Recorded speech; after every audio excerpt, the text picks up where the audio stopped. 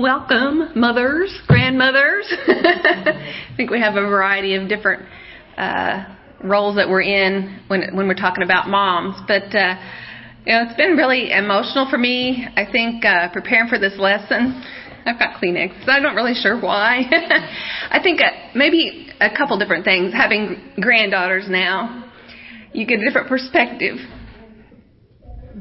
And, and also reflecting and looking back, and even though, Stephanie had a lot of nice things to say about me or about the boys, you always look back and think of things that you would have liked to have done differently. When you're preparing something, you're like, well, I didn't do this or I didn't do that. But, I just want to start out by saying none of us have a corner market on being awesome mothers and raising children that are going to follow in his steps. It's, we must be faithful and do the best we can to follow him ourselves, which we're going to get into, but it's in God's hands. It's God's power and him leading and being involved in our lives that makes all the difference. So, with that said, I'm going to get started, and I will say, that there is no greater joy in my life than to see my sons being men of God. It's wonderful. And, I watched them learn how to crawl and to walk. I was there when they spoke their first words, when they learned to drive. I watched them play baseball and make a goal in soccer, and I sat in the crowd and witnessed their graduations and their weddings. But I can truly say there's no greater joy than to see them be men of God. All those other things are joyful too, don't get me wrong. I'm crying. That doesn't sound very joyful. Just the emotions are there. And but it's a thrill to see that in their lives at the point of where they are in their life. Nathan's going to be 27 this week, and Matthew's 25? Matthew's 25, going to be 25. But, as mothers, we have a special role in the lives of our kids. If you think about it, motherhood is really the first relationship of love that one experiences in life, that special bond as a mother that we have with our kids. And it doesn't matter how old our children are or where they are in life, we want to be good moms. And we always have that bond with them, but we want to be good moms. That's why you're here. In this class today, you want to be a good mom, and you want great things for your kids and their walk with God. And, I got to thinking, sometimes, I know just for me personally, I can, be so serious about everything, and, taking my motherhood seriously, which I believe I should, but there's times when we just need to laugh at things that happen, as they're growing up. And, I was Googling, funny quotes about moms or different things like that, and some of them were really funny and they made me laugh at just comical things that happen that we all experience. But, there are a lot of different ideas out there about what it is to be a good mom. There's a lot of things that are written, do X, Y, and Z, or this, and that, but really we don't have a corner market on that. There's no magical pill or secret formula, for being a good mom. Some of the funny things that I had read was a good mom appears instantly when any family member yells, "Mom!" You get this picture. She's going to be right there when anything happens. A good mom never raises her voice. Never raises her voice. I thought this was a funny one. A good mom lets you lick the chocolate off the beaters, but a great mom turns them off first. I can just picture this kid, they're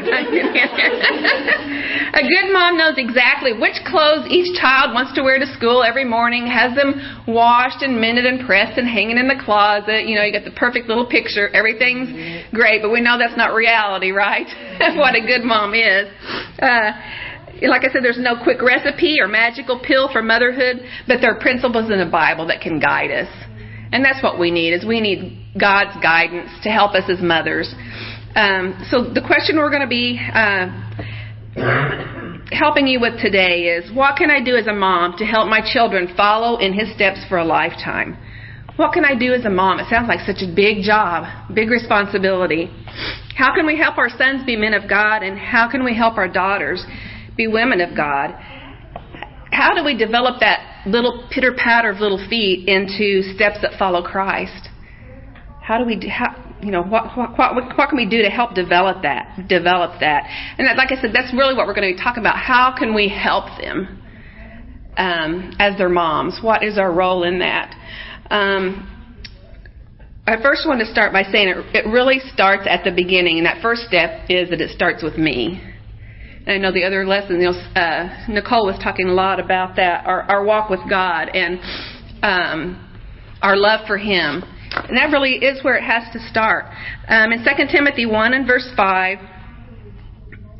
Paul says to Timothy, I am reminded of your sincere faith, which first lived in your grandmother Lois and in your mother Eunice, and I am persuaded now lives in you also.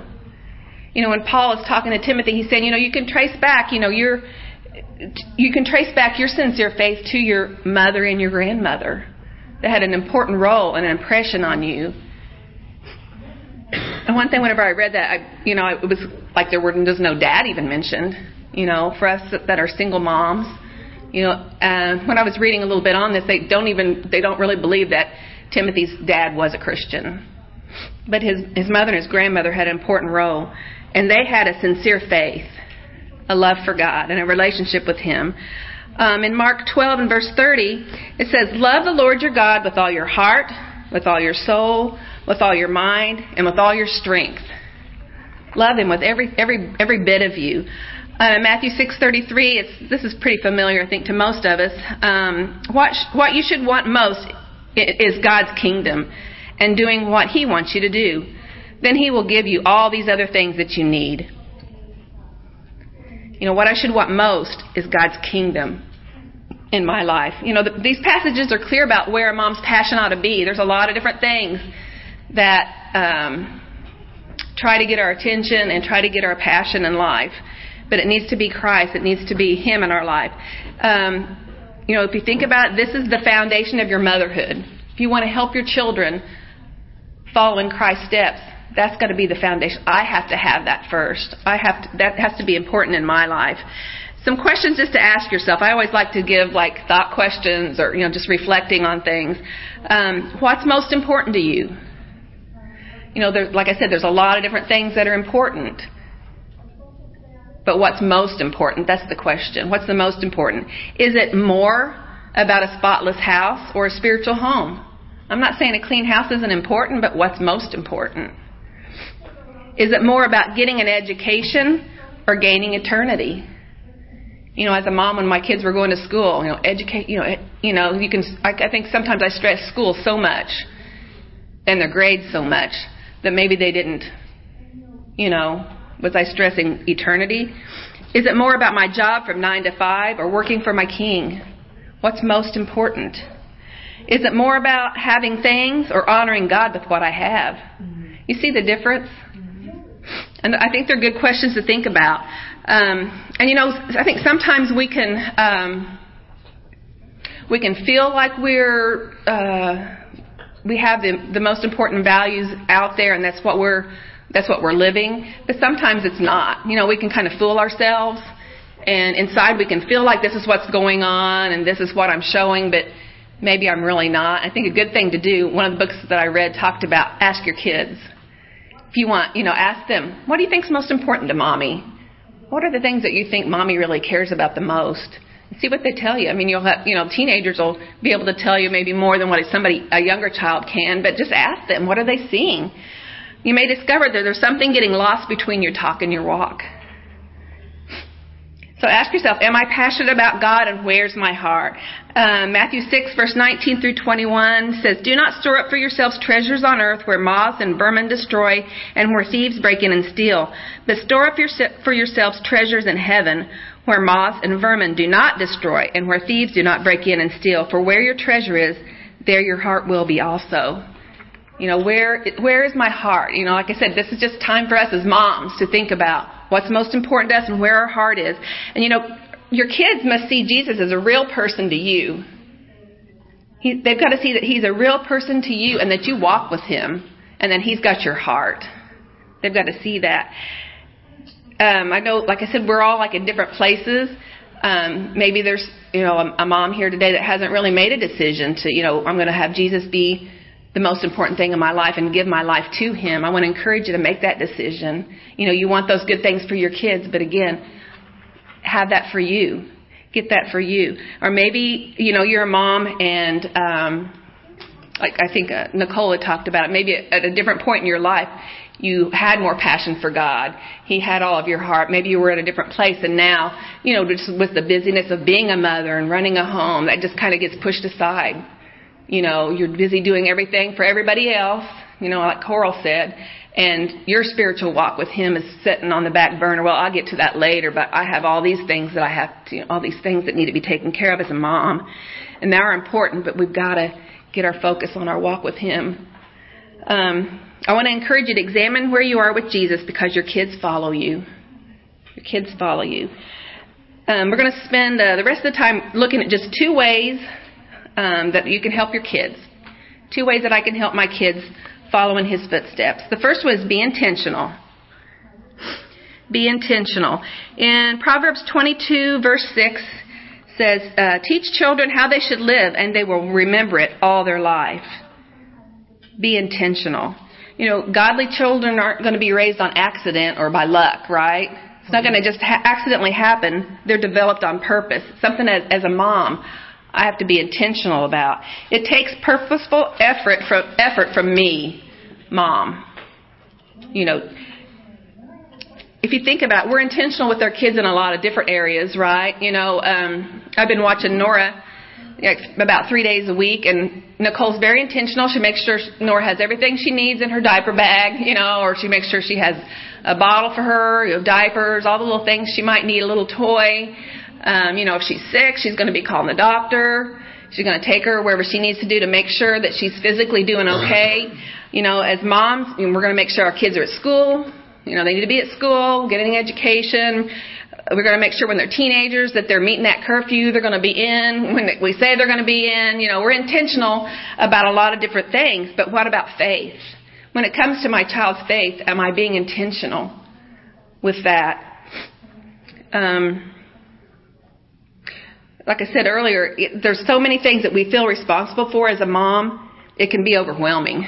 It's like, I got this, you have this huge list. I'm never going to be able to keep track of all these things I need to do with my kids or for my kids. It can be totally overwhelming. But we've got to realize that promoting faith in our children is your primary responsibility. And I really believe when Matthew says, focus in the things in His kingdom, put those things first, He's going to help us with the things with our kids. He's going to help us with those. We can't do that on our own. So I have some ways that we can be spiritually intentional. First one is teach them the Word of God. And 2 Timothy 3:15 is talking again about Timothy. It says, from infancy you have known the Holy Scriptures, which are able to make you wise for salvation through faith in Christ Jesus. As an infant, as a very small child, he was being taught the Scriptures from his mom and his grandma. And I know not all of us were Christians when our children were small. Start where they are. If they're small, get in there. Start teaching them God's Word. Don't just rely on church. Don't just rely on Sunday school. As parents, it's our responsibility. And really, the younger the better. Start teaching them the Word of God. In Deuteronomy 6, verse 4 through 9, it's a pretty familiar one. It says, hear, O Israel, the Lord our God, the Lord is one. Love the Lord your God with all your heart, with all your soul, and with all your strength. These commands that I give you today are to be on your hearts. Impress them on your children. Talk about them when you sit at home and when you walk along the road, when you lie down and when you get up. Tie them as symbols on your hands and bind them on your foreheads. Write them on the door frames of your homes, of your houses, and on your gates. He's saying, above all, God's most important. He's got to be, love Him with all your soul, your mind, your strength.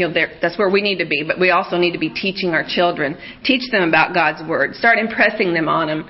Have you ever heard children like wet cement? They're like wet cement. And so whatever falls on them or is laid on them is going to make an impression.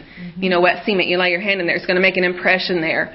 And then it gets harder. So the younger they are, the more impressionable. You want to teach them about God's Word. Impress them. Talk about them. Write them. Some of you, I know Elena's going to have some practical things. I don't want to really get into all that. But so also you can read God's Word to them.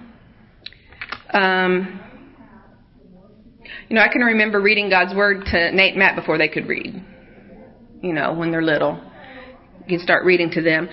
Work God's Word into everyday conversations. Look for teaching opportunities, times to have conversations about things where you can talk to your kids and bring in God's Word. Ask yourself, when's the last time you had a meaningful conversation with your child, and what was it about?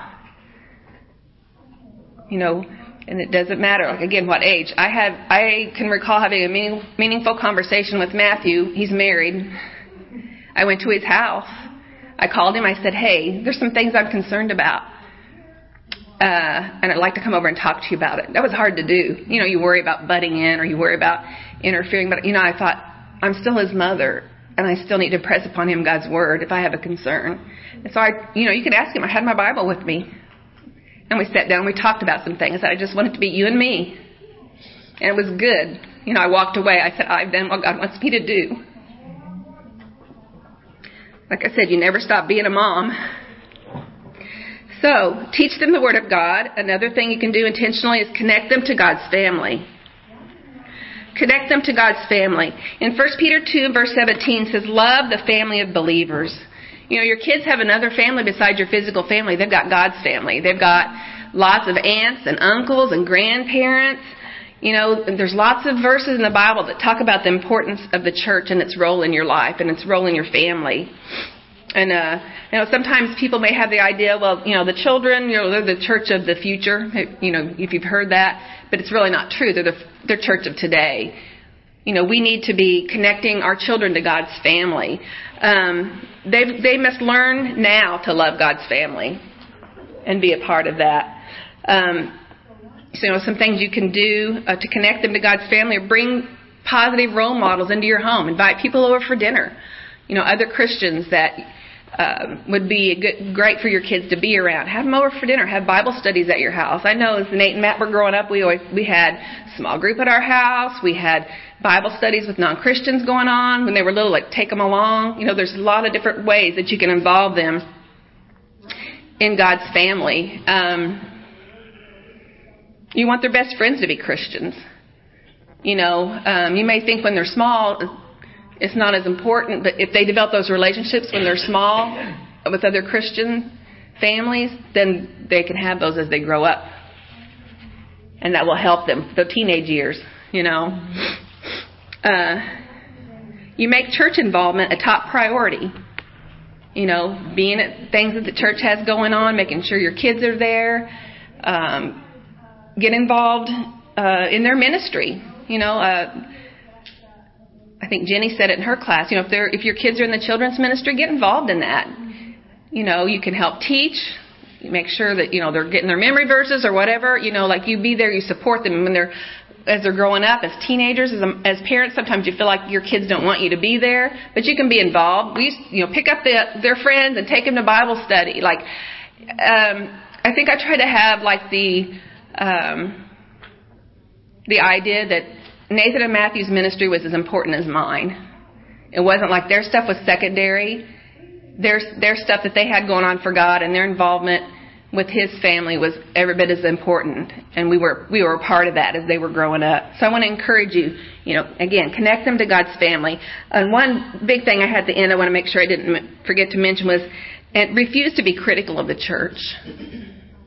Sometimes I don't think we realize, if we're being critical or negative about leaders in the church or things that are going on at church, those little ears hear that, and that has a negative effect on them. If you try to you want them to be involved, you want them to be a part of things, the criticalness is just going to kill it. If there are things that you think need to change or need to be addressed, find a way to help make that happen. Talk to people that can help make that happen. Guys know what you're following what I'm saying. Just the criticalness will hurt your kids in the end. Okay, so the third thing to be intentional is remind them of their purpose. Remind our kids of their purpose. Psalms 139, verse 13 through 16, says, You made my whole being. You formed me in my mother's body. I praise you because you made me in an amazing and wonderful way. What you have done is wonderful. I know this very well. You saw my bones being formed as I took shape in my mother's body. When I was put together there, you saw my body as it was formed. All the days planned for me were written in your book before I was 1 day old. You know, God has a plan for our kids before they were even born. I think one of the most crucial tasks of parenting is to help our children find his or her particular fit in God's plan. Help them find their fit in God's plan. Help them realize that they were created to glorify God, but he also has like a specific purpose for them. Jesus knew his mission at age 12. He said, I must be about my Father's business. He knew, that's a young age, he knew what he was about. And if you think about it, Mary was taking him to the temple on purpose. She was being intentional. And so he knew what his purpose was about. I just want to encourage you as a mom, see the bigger picture for your kids. Sometimes as parents, we have plans for our kids, don't we? For our sons and daughters, we have plans, I want them to do good in school. I want them to be in this sport. I want them to be in ballet. I want to see them do, all these, I want them to grow up to be whatever, whatever it is. We have all these plans, but what about God's plans? What are his plans that he has for them? I think I tended to be like, God was in the picture, but I wasn't maybe being as sensitive to what is it that I see in my child that God wants to use. Maybe I was thinking this is what he wants you to do, but really just looking at them as individuals. What is it God has blessed them with that they need to use for his kingdom? So encourage leadership at an early age. Help them see they are here to influence and recognize their mission and their ministry. You think leadership at an early age, how do you do that?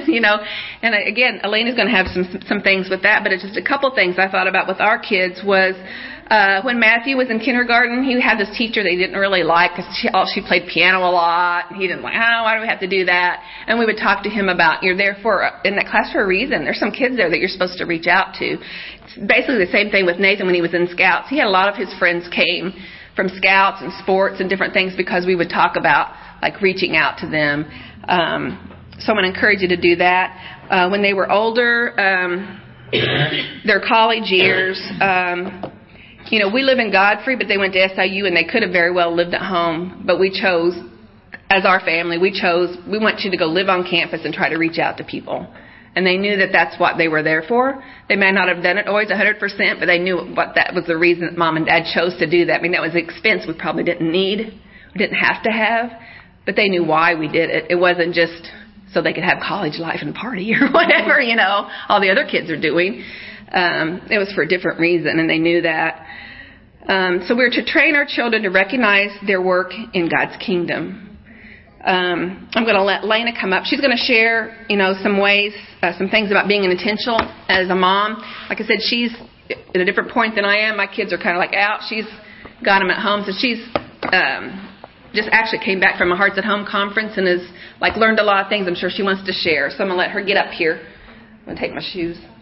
Or maybe I'll leave them. All right. Oh, I'm so nervous. I've been coming to Ladies Retreat since I was in 3rd grade, and this is my first one speaking, so my heart's pounding out of my chest, So, oh gosh, when I first got asked, I had so many thoughts, and one night I told John, I said I wrote my Ladies Retreat, and he's like, where is it? I said it's in my head. I wrote it while you were sleeping, and I couldn't sleep because I don't sleep very well. But anyway, then I got with Denise, and I hear all she has to say. I'm like, well, you've just covered all of it. You had everything I wanted to say, and you've just, I don't even, it's perfect, your lesson. I did. I just read your notes. I'm like, it's already perfect. So I guess I just wanted to share more of what this looks like in my family, what being intentional looks like. But I also want to say what it looks like in my family isn't what it's going to look like in yours, and it shouldn't, because we're not the same. But the concepts and the biblical principles are the same. So I just want to give you some ideas. And the way I just kind of wanted to do it is maybe share what being intentional is not. Some of the things that I thought were intentional, my misconceptions myself that I've learned, oh, that's not it. So the first one is being intentional is not about Pinterest-worthy family devotionals. It's not. In the day of Pinterest and Facebook and Instagram and really cute mom blogs, you can find a million adorable ways to teach your children about God. You can. You can have, a cute poster board, this awesome object lesson. You can have whatever. And that's great. Like, I'm not saying don't use those. But that, sometimes we make it so complicated to learn about Jesus and to learn about following Him that it's too difficult for us to keep up with ourselves. And then we feel like a failure when it doesn't turn out the way it looked like on the internet. And sometimes also we do those things and we think that's teaching our children about God, but it actually wasn't. It was a fun craft to do. Nothing wrong with it, but it wasn't the same. So I want to give an example. 2 years ago, at Christmas time, I wanted to do some intentional, Christmas stuff. I didn't want it to be, I've always not wanted it to be just about Santa. We do Santa, but, I want my kids to know it's like Jesus, coming to earth, what that is. So I found on Pinterest this really cute devotional book called Truth in the Tinsel, and it's every day for 25 days. It's like an advent calendar. I was so excited. You have a scripture, questions to think about, and an ornament you make to go along with them. This is awesome. Every day for 25 days, we're going to make an ornament and read a scripture, and we're going to, while we're making the ornament, we're going to talk about the discussion questions. I was so excited. I bought the ebook and downloaded it to my Kindle, and I spent, at least an hour writing down all the craft supplies that we were going to need. And then more time going through my craft closet. What do I already have? What do I need to buy? And then I can't just buy it all at Walmart. I always start at the dollar store first because that's cheapest. And I got the stuff I need there. Then I went to Walmart, got what was there. And then I found out, one thing I have to go to Michael's for. And I bought it. Then I knew, this is going to be complicated, but I want to make it through. So I'm going to line up 25 brown paper bags. I'm going to label them day 1 through 25. I'm going to separate each day, what we need. So that way I just have to grab the bag and, we're ready. We're ready to go. I was really excited. I thought, you actually gave me some baby food jars to use. I was thinking about this because we were going to make these look and fine jars that had, anyway. I remember it. So, day 1, we sit down. I remember it was a stained glass candle, and we're talking about Jesus being the light of the world, and we make our little ornament things. I'm really excited. It took 45 minutes to do. Day 2, I don't even remember what it was, but we did it, and it took 45 minutes to do. And then day 3, we had something to do that night, because it's December, and there's stuff to do.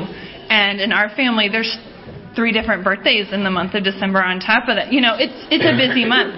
So we didn't do day 3 at all.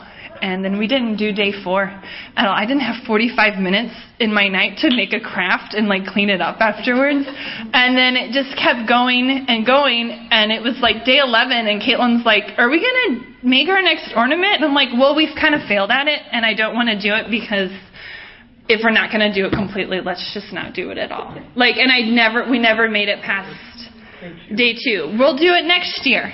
I'll be better, or, it's already bought. So that was we'll figure it out. The next year, November comes and I'm thinking about December and I was just that is so much work. I don't have time to do this. We can't do this. So we didn't do it the next year. So this year it comes around. I still had the stuff. I put it all in a tote, it's ready when we get to it. I saw the tote, we're pulling out Christmas. I'm oh, it's still there. We could do this year. And then I'm we're not going to do this year. And is that really even teaching my children what Christmas is about? That we've made 25 ornaments, which is really 75 ornaments because there's 3 of them. Where do you put 75 ornaments? If we had done it. I don't know. It sounded great. It looked really cute. The mom who did it on Pinterest. I liked it. But what is Jesus coming to earth really about? What was it about? It was about He came life to give it to the full. He came to seek and save the lost. He came to serve, not to be served. And what if that was what we did for the month of December instead of some really cute crafts that I can put on Facebook, and y'all say, Elena's such a good mom. I should do that, So we did it. I thought about it, and I talked to Cassie Dinius, I just really want to do something different, and I think, I just want to do something different. I want to be out in the world. So we signed up to ring the Salvation Army bells one weekend, and the Diniuses came with us, and we had all our kids, and we were just singing Christmas carols, the whole time. The kids were just jingle bells, screaming, skipping around, ringing bells, and I never knew people donated so much money I was feeling cheap, $20 bill. I'm like, this is amazing. Together with the Dinius, and then with, I'm sorry, I just lost your last name.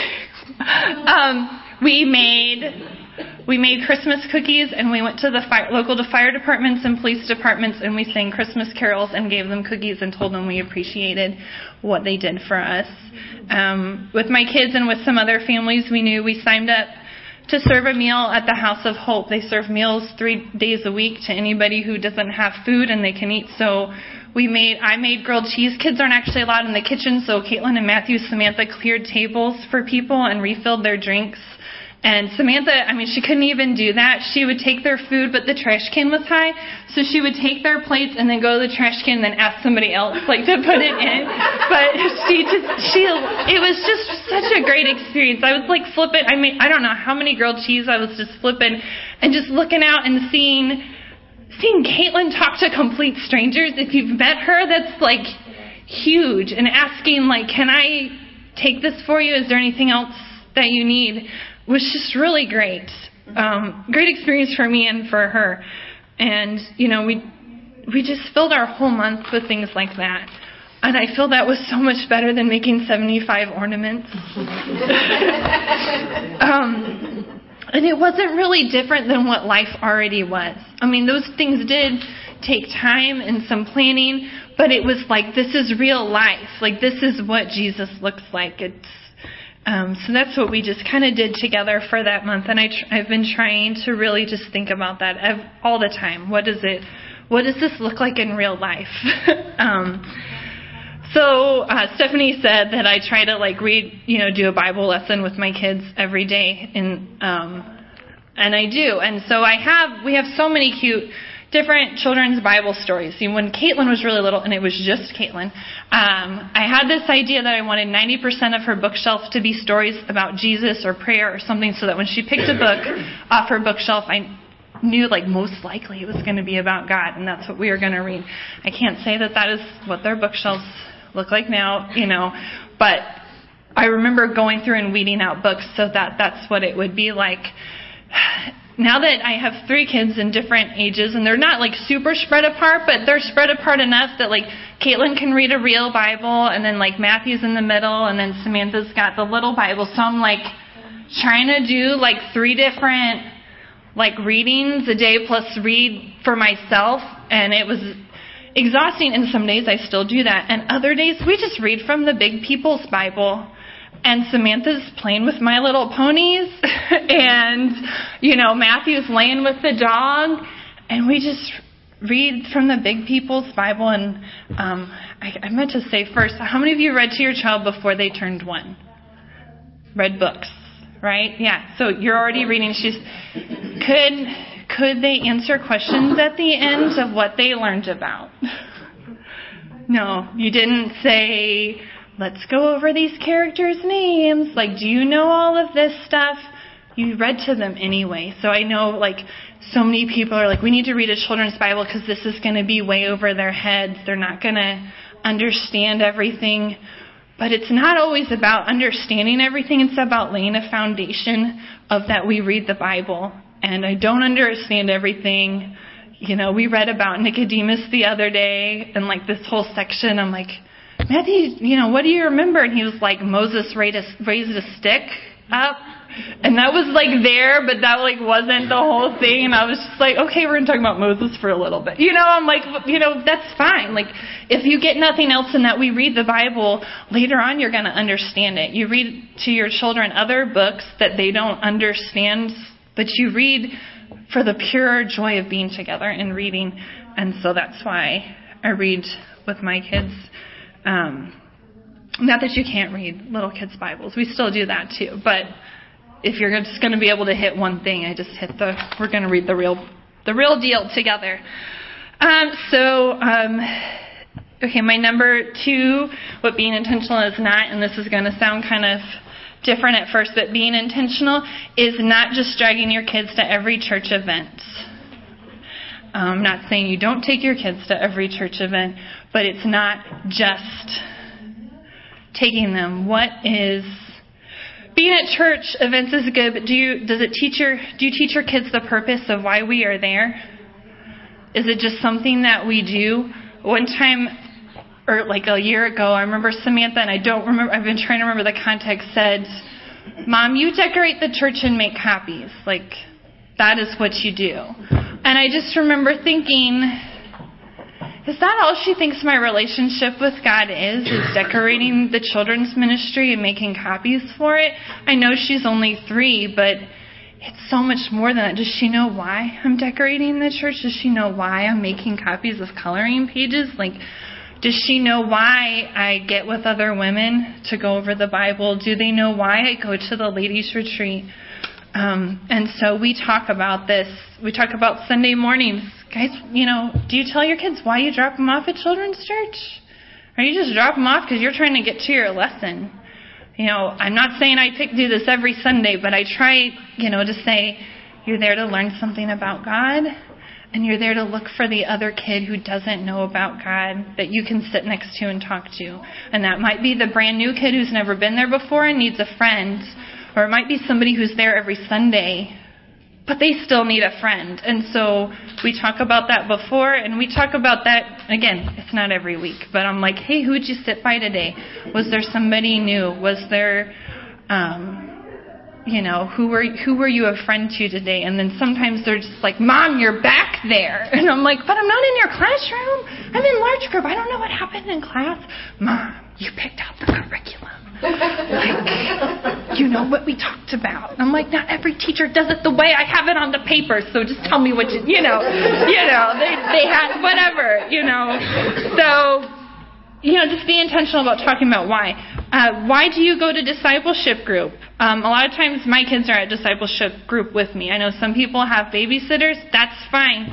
And sometimes you just have to take them. So we talk about, all right, what's your purpose while we're at discipleship group? It's to play quietly and get along with others so that mom and dad can learn. They don't have to sit. I don't make them sit and try to learn also. And we say, your job right now, your purpose, God's purpose is to go play quietly in the other room so that we can have opportunity to learn. If you have a chance to get a sitter, I highly recommend it when you're studying the Bible with somebody, but it's not always possible. Sometimes the person you're studying with has children, and they don't have someone to watch them. And so, I've had Bible studies sitting on a park bench with 8 children playing on the playground. And so we talk about that beforehand. Your job is to go play with these children so that mommy can share, with this other lady about Jesus. And so they're hearing that. And it's, again, they're understanding what God's purpose is right now. It's their ministry now. It may not look like my ministry now, but it is their ministry now. And they're going to understand what it looks like when they grow up. They're going to know that. With that, I'm afraid I'm going to step on some toes, but being at church events with your children is good, but if your child is parked in front of a screen with headphones in their ears, what message are you sending to them? I see this a lot when we have celebrations, and their ears are covered and they can't hear anything that's being said. And be honest, when you hear there's a celebration or a church-wide thing, is the first thought you have, is there child care? That's not a bad question. I've been there. Matthew was the craziest child, and I remember we're having a church seminar and there's no child care when he was 2, and John's like, we might as well not even go. We're not gonna. I'm like, we're going. We're gonna go. We're gonna figure it out. I understand that struggle. I've had really young children, and that's a very valid question, especially with children ages 0 to 5. But your children can learn with you, again, even if they don't understand. They're learning that this is important, this is valued. I'm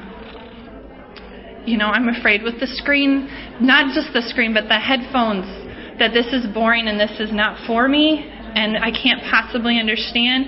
And then they grow up and they become teenagers, and we put them out in the auditorium and we wonder why they don't want to pay attention and they're bored, because last month it was okay for them to not pay attention, but this month now you're supposed to, and you're supposed to like it.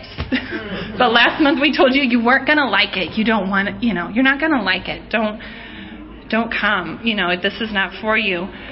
Jesus didn't become the boy in the temple at age 12 because Mary kept him from these experiences. He wasn't teaching and asking questions because he had never, she was intentional at putting him around those types of situations. I bring my kids, we bring coloring books, and I tell them why. Because they'll say, they're on the Kindle, they're on their PS3, and I say, I want your ears open because you don't know what you're going to learn. And I want you to sing, and you can't even get your coloring books out until we're done singing, because I want you to sing with us. And then you can get the coloring books out. I understand, doing stuff. I think Matthew has played chess, on the Kindle, but I felt like his ears were still open, and I know they were, because sometimes he'd be like, what? To something that was on the stage. So I'm like, I want your ears open because they don't know what you're going to learn. So again, I started off in the beginning saying, being intentional in my family doesn't look like yours. And I just want you to know that. You don't have to do it how I'm doing it. You don't have to do it how the person sitting next to you is doing it. But I just ask you to pray for God's guidance as you make decisions about how you're raising your children and what things you're going to do. Ask the Holy Spirit to guide you and to fill in the gaps. I am always asking God, I fall so short. Can you please fill in the gaps that I am not filling? Can you teach them the things that I'm not teaching? Find someone else to do that part, because I don't even know what I'm failing at sometimes. But you plant the seed and God makes it grow, and praise God for that. So that's it. Thanks, Elena.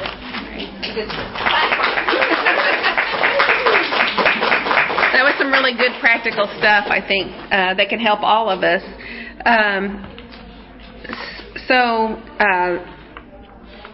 As moms, we can be intentional, and that can help our children to follow in his steps.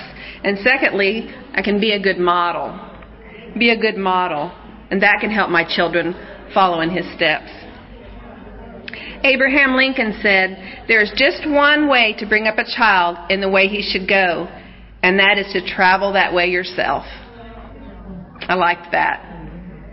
Only one way to bring up a child in the way he should go, and that is to travel that way yourself. Have you ever heard, I'm sure you have, monkey see, monkey do, like mother, like daughter? You guys know it's just a fact. It's a fact. Carmody is, I think everybody here knows Matt and Brian's little girl. She's 6 months old, and so the world is becoming alive to her. It's more than just this little, sphere or her and mommy or whatever, but the world is becoming alive to her, and so she's starting to watch. And it is different as a grandma. I think I'm noticing things. Maybe I can take it in when maybe I didn't as much with my kids because I had a lot of stuff going on. And so I really appreciate the time that I get with either one of the girls. But with Carmody, I said she's at the point she's watching everything, and when you talk to her, she's looking at your mouth. And you're thinking, look at me up here. She's like looking at your mouth and actually taking all that in, soaking it up like a little sponge. Like when you're eating, she's like looking at you pick up a cup, she's like watching it. Every little thing, she's seeing it. And our kids are watching us all the time. They're little DVRs. And, it's true. You probably heard more is caught than is taught. I'm not saying teaching isn't important. It's one of the things we talked about with being intentional, is teaching them God's Word. But they also need a model. They need a model from me. Kids will watch your values and your attitudes, and they will mirror them, whether you like it or not. The good things, the bad things, they're going to mirror them. And, this may intimidate you a little. I know for me it intimidated me a lot, and still does, that they're watching me and they're watching my example. But I want you to remember, it may seem intimidating, but remember, You don't have to be perfect. None of us are. You do not have to be perfect to be a good model for your kids. Perfect is, no, there's no such thing. If we try to portray that to our kids, we're just fooling them, and they're going to find out at some point it's not real. So you don't have to be perfect. No one's perfect, but you can decide to strive to be a good example. That's Dr. Kevin Lehman that does a lot of the different children's things. That's one of the things he says. You don't have to be a perfect parent. Just strive to be a good one. Strive to be a good one. And like Elena said, let God fill in the gaps. Let Him fill in the gaps. Listen to what Paul said. We read this earlier. I'm reminded of your sincere faith, which first lived in your grandmother Lois and in your mother Eunice, and I am persuaded now lives in you also. That sincere faith lived in Timothy, but it lived in Lois and Eunice first. So he's reminding him, this is where you got your faith. Part of where you got your faith was the model that was in front of you. Let me ask you, do you think Timothy inherited his faith? Does that mean you inherit it? Okay, my mom or was a wonderful Christian woman, or I'm going to do my best to be a great Christian woman. Does that mean our children are going to inherit that? They're going to naturally, that's what's going to happen? You don't inherit. It's not osmosis.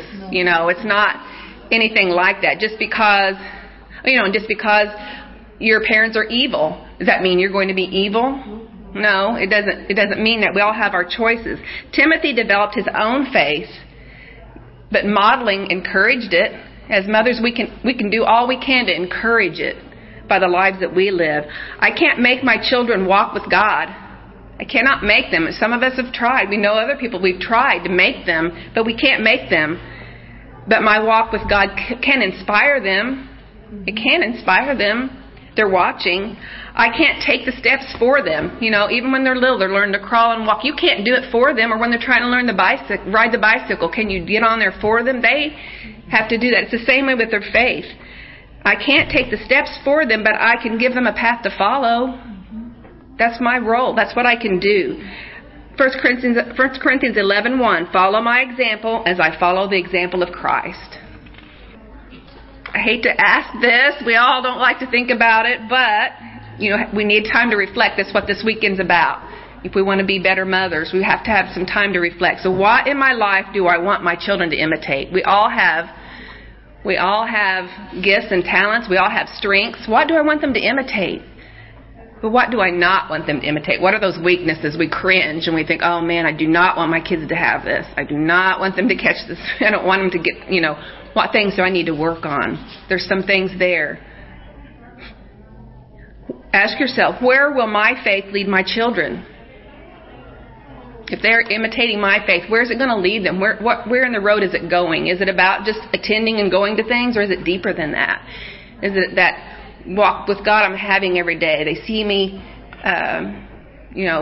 in His Word, praying. They see as I'm dealing with everyday life. Is God a part of that? Again, you don't have to be a great mom to raise godly kids, just a good mom. Your kids learn most from seeing and hearing. The two together, seeing and hearing. So what are your children learning from watching your life? What are they learning? What are they learning about serving? I'm just going to throw some things out there. What are they learning about serving? Is it like, I don't want to be inconvenienced, don't bother me, I don't have time, I've got my things going on. What are they learning about serving? What are they learning about prayer? Do they see mommy? Do they see mom devoted to prayer and Bible study, time of growing and learning and having a relationship with Him? What are they learning from my life about loving others, about loving the lost? Do they see me reaching out to the lost, loving other Christians, loving people who hurt me? What are they learning? What are they learning about generosity? This is like challenging, it's to think about. We look at ourselves and what we want to change, but man, when you think about your kids, we always want better for our kids. We want our kids to be better than where we are. So what are they learning about generosity? Is it all about my stuff? Don't break anything or mess anything up, or are they learning to be giving? About trusting God. Our children learn from our example about how we respond to life when there's problems, when we're having financial problems, when we're having relationship problems, maybe, and at work, anything like that. Crisis going on, do they see us as the first thing, we're just going off the wall, wigging out, or are they seeing us, God's going to take care of that, and praying? And none of us are going to do that perfectly, but that's the goal. This is the goal we're talking about. What are they learning about transparency? Can you admit you're wrong? Oh, Mommy messed up. I'm really sorry. I did, I've even called Nathan and Matthew since they've been gone. From I just doing this lesson, I called Nathan and apologized to him for some things. Being insensitive at a point in his life.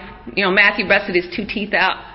Nathan's 2 teeth out, and it's like, hey, he went to school the next day. It's like, oh, it's not, and I felt bad. I was like, that was insensitive. He was in 8th grade. How horrible. So I'm like, I'm so sorry I did that. And he says, oh, it's okay, Mom.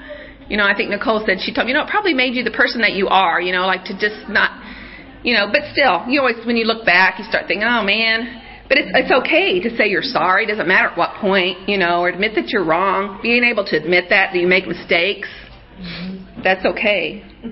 That teaches them to be, you're modeling transparency. You don't want them to hide stuff from you, in their lives. Well, Mommy's perfect. I can't, mess up. What are your children learning about being a disciple and following his steps? So a lot of stuff. Because I know this class can be really overwhelming because we all want to be good moms. And it's not like my goal to put anybody on a guilt trip. I don't feel like I'm above any other mom. We're all doing the best we can, trying to be faithful to God and praying that he will help us raise our children to be godly men and women. I know that's where we all are, and I want you guys to know, that's my heart. But I feel like these are some good things to share because we really need to think about our examples. We need to think about, am I being intentional with my kids? Because those things can help them, and that's what we want to do is help them.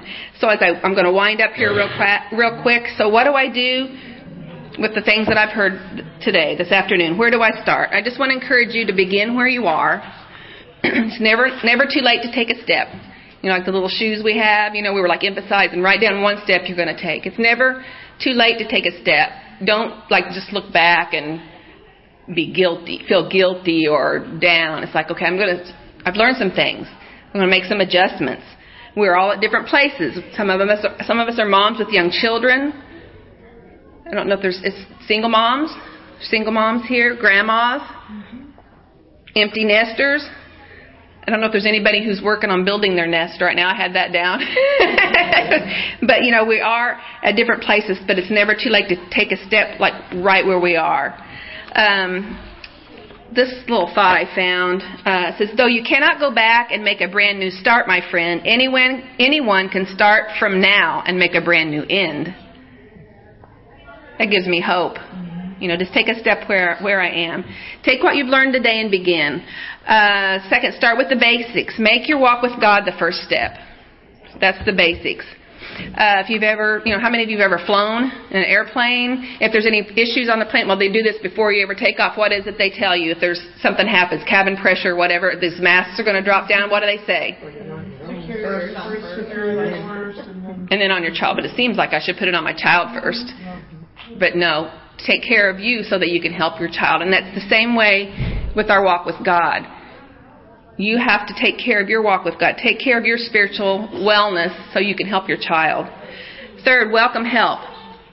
Walk alongside others. There's other moms in here. There's other moms, in the other rooms. We don't have to raise our kids by ourselves. He's given us a community of believers. We help each other with our children and as being moms. Take advantage of that. You've heard it takes a village, to raise a child. It takes God's family to raise spiritual champions. So don't let your pride get in the way. I think that's a tendency sometimes. Well, I don't want so and so to know I'm having this problem with my child.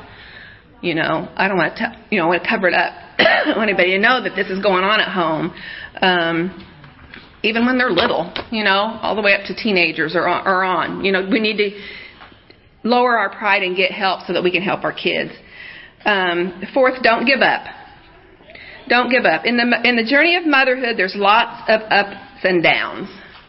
Lots of ups and downs. Sometimes you'll have to fight discouragement. Sometimes there may be setbacks or second guessings, like, are they getting any of this of what I'm trying to be or what I'm trying to teach them about God? Are they getting any of this?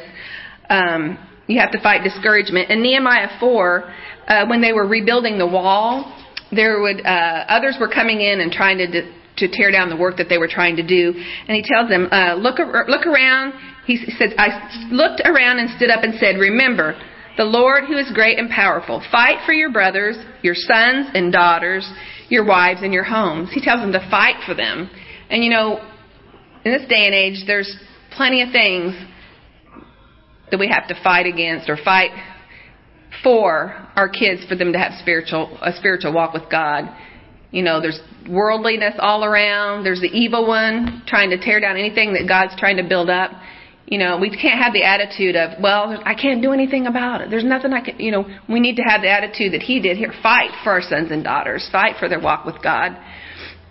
And remember, the hand that rocks the cradle, you've heard that, the hand that rocks the cradle rules the world. I just wouldn't say just keep rocking the cradle. Keep rocking the cradle for God. Doesn't matter what age they are. And fifth, allow God to move and work. Allow God to move and work. Pray, be faithful, and wait on God to do only what he can do. It's not all up to us. Thank goodness, right? Thank goodness. It's not all up to us. Let's put it in his hands. In Psalms 27 and verse 14 says, wait for the Lord's help. Be strong and brave and wait for the Lord's help. He's the key, He's the key. He loves our children, and he's going to work on them, and he's going to use his resources to help them. And we're one of those resources, but we're not the only resource. So I hope that, there's some things you can take away to, some practical things to help you as moms, some things to think about, maybe adjust, to pray about. We're all in this together. We can help each other. And I'm going to close out. Elena, would you want to say a prayer? I'm a little brain dead. Dear God, I just want to thank you for all these ladies in the room, mothers and grandmothers and aunts and, everything. God, we all want to be good moms, and we all want children who love you. And it can be so overwhelming at times, and we can feel like utter failures. But we have you, and we have your grace, and it's such an opportunity to teach our children about grace and forgiveness when we don't meet the standards we want. God, just help us to know that you are with us, and you are guiding us, and that you are guiding our children. In Jesus' name I pray. Amen. Amen.